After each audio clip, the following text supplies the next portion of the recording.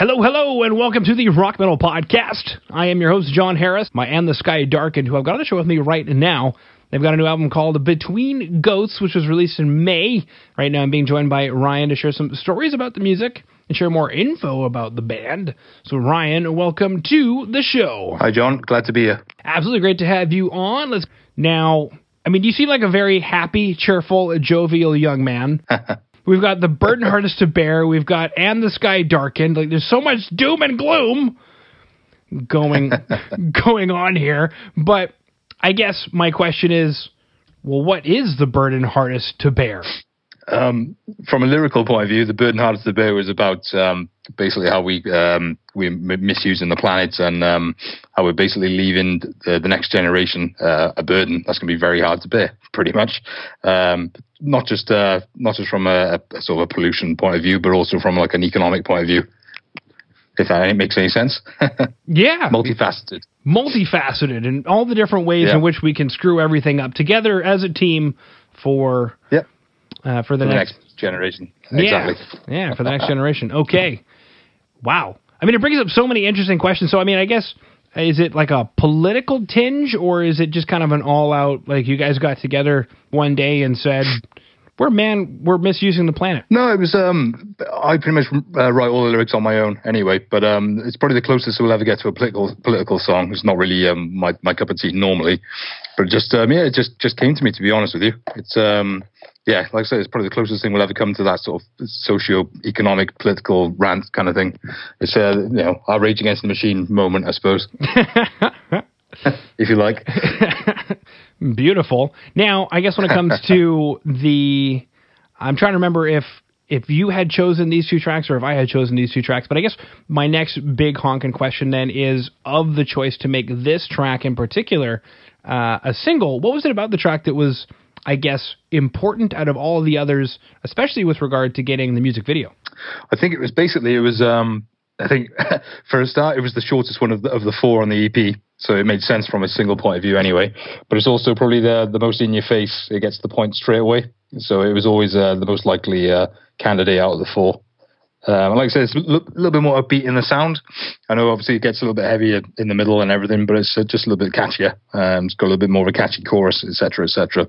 So it was always a front runner, to be honest with you. With regard to the scope of the EP, then, I guess take us through the writing of this track. Has it been around for a while? Is it a newcomer to the EP? The same with most musicians, or guitarists at least. There's always one or two riffs that you have kicking around for a year or two, perhaps before you sit down and deliberately use them in anything. But I think I had the harmony guitars right at the beginning. It was something that was just kicking around for a long time.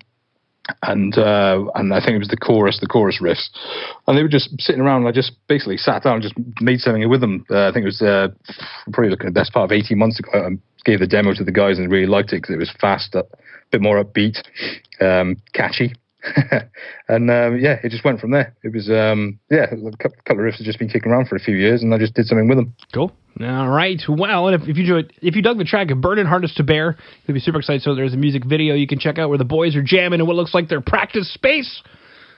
And you can do so by going to today's show notes at www.therockmetalpodcast.ca for the track The Darkened Awaked. And is this what happens after the Sky Darkened? Or is it before? Not quite. Now this track is a little bit more. I think with our first EP, there was a lot of sort of high concept stuff going on lyrically, but with this one, this was a little bit more about the world outside, rather than sort of the personal stuff. So this one's actually based more on conflict and war, to be honest with you. So in particular, there's no particular one war it's referring to. It's just conflicts over the ages. Okay, so that's an interesting kind of point. So it's not a particular conflict or a particular war, but I guess just humanity's tendency to conflict with one tribe to the other sort of thing. Yeah, pretty much. Whether it's tribal, religious, money, oil, resources, and all that. It's just the impact it has on each other. Wow. Now I'm curious with regard to the track. Something that kind of stuck me was the intro is very different from the way the song kicks in. Oh yeah. So I guess did it feel like it needed an intro? Was that intro always there? It was Ollie, the other guitarist in the band. I think I was jamming around at his house, and he just started playing the two chords, that sort of reggae kind of skank rhythm, and it just resonated with me. And I wrote the harmony goes over the top with the not the harmony, the melody with the lead guitar, and it literally just built from there. Again, I just took it with me. I just learned what he did, went back and sat in my little home studio, and it just went from there. Literally just built and built and built and just carried on going, and ended up being more of a Slayer stroke Iron Maiden thing at the end. Anyway, my note on it is a jazz trio goes power metal. Yeah, kind of. We've had all sorts of, people saying it's almost death metal in the beginning. But yeah, we've had the Slayer, the Metallica, we've had all sorts of stuff. The Iron Maiden one's a popular one for the because there's lots of harmony guitars in it as well. Beautiful stuff. Oh, no worries. Beautiful stuff. Now, if you dug the two tracks of Burden Hardest to Bear and The Darkened Await, then you will be super excited to know that in May came an EP called Between Ghosts. Now, I guess my big question, my big luscious juicy question, Ryan, is these two tracks, Burden Hardest to Bear and The Darkened Await, is this what we should expect from the EP? Not necessarily, actually. They're probably the two most up tempo, the ones that'll grab you more immediately, perhaps. The other one's a little bit slower. One's a bit more mid tempo, a bit more like what you probably find on our first EP. And then the other one actually is almost like an acoustic ballad with a piano and synth and all sorts of stuff on it. Actually, wow. Is that? So there's something for everyone. Yeah. Now with the piano and the synth and the acoustic guitars, it seems like a bit of a departure, is it? Yeah, a little bit. I mean, we've always had the clean guitars and some little acoustic parts to break up, the heavier stuff. But this one literally is acoustic and piano all the way through. Ollie did a really nice job with some lead guitar stuff over the top, but it's quite atmospheric. I know he listens to a lot of electronic music, and things like the Prodigy and all that when he was younger, especially. And so you got some sort of synthy effect and his ambient lead guitar over the top as well. So it's really, really good. Wow, something we done a lot. Fire starter he is. But don't let that fool you though, because it's nothing like the Prodigy. True story. I found this out. I can't remember where, but I've seen a picture of it to prove it. Is the synthesizer patch? Because back then that it was actually a physical synthesizer. It's making us sound old, Ryan. Yeah.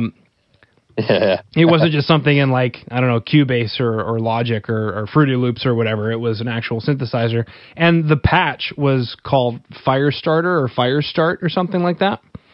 And they just wrote the song around that synth patch. And when it came time to naming the song, it was, well...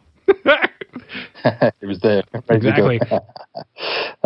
I'm sure I've done something similar myself when I've heard something that's already in the software or something and just gone off from that. Now, when it comes to the title Between Ghosts, is there a deeper meaning to this? What does Between Ghosts mean? It refers to the title track in particular, obviously. It's basically when you get suffer a loss, whether it's a breakdown of a relationship or a bereavement or something like that, very deep and meaningful. And basically the conflicted feelings you get at the end, and some of those will never be resolved.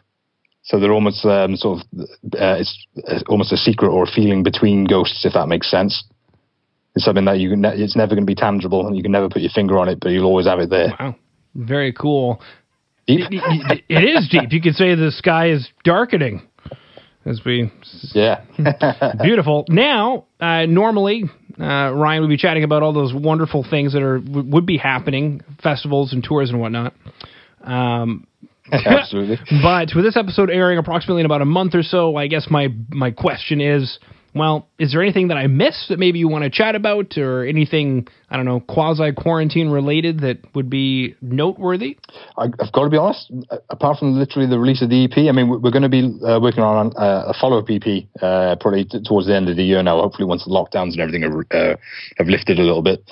But yeah, there's no gigs to plug. It's literally just all about our streaming sales. The people can buy our physical CD.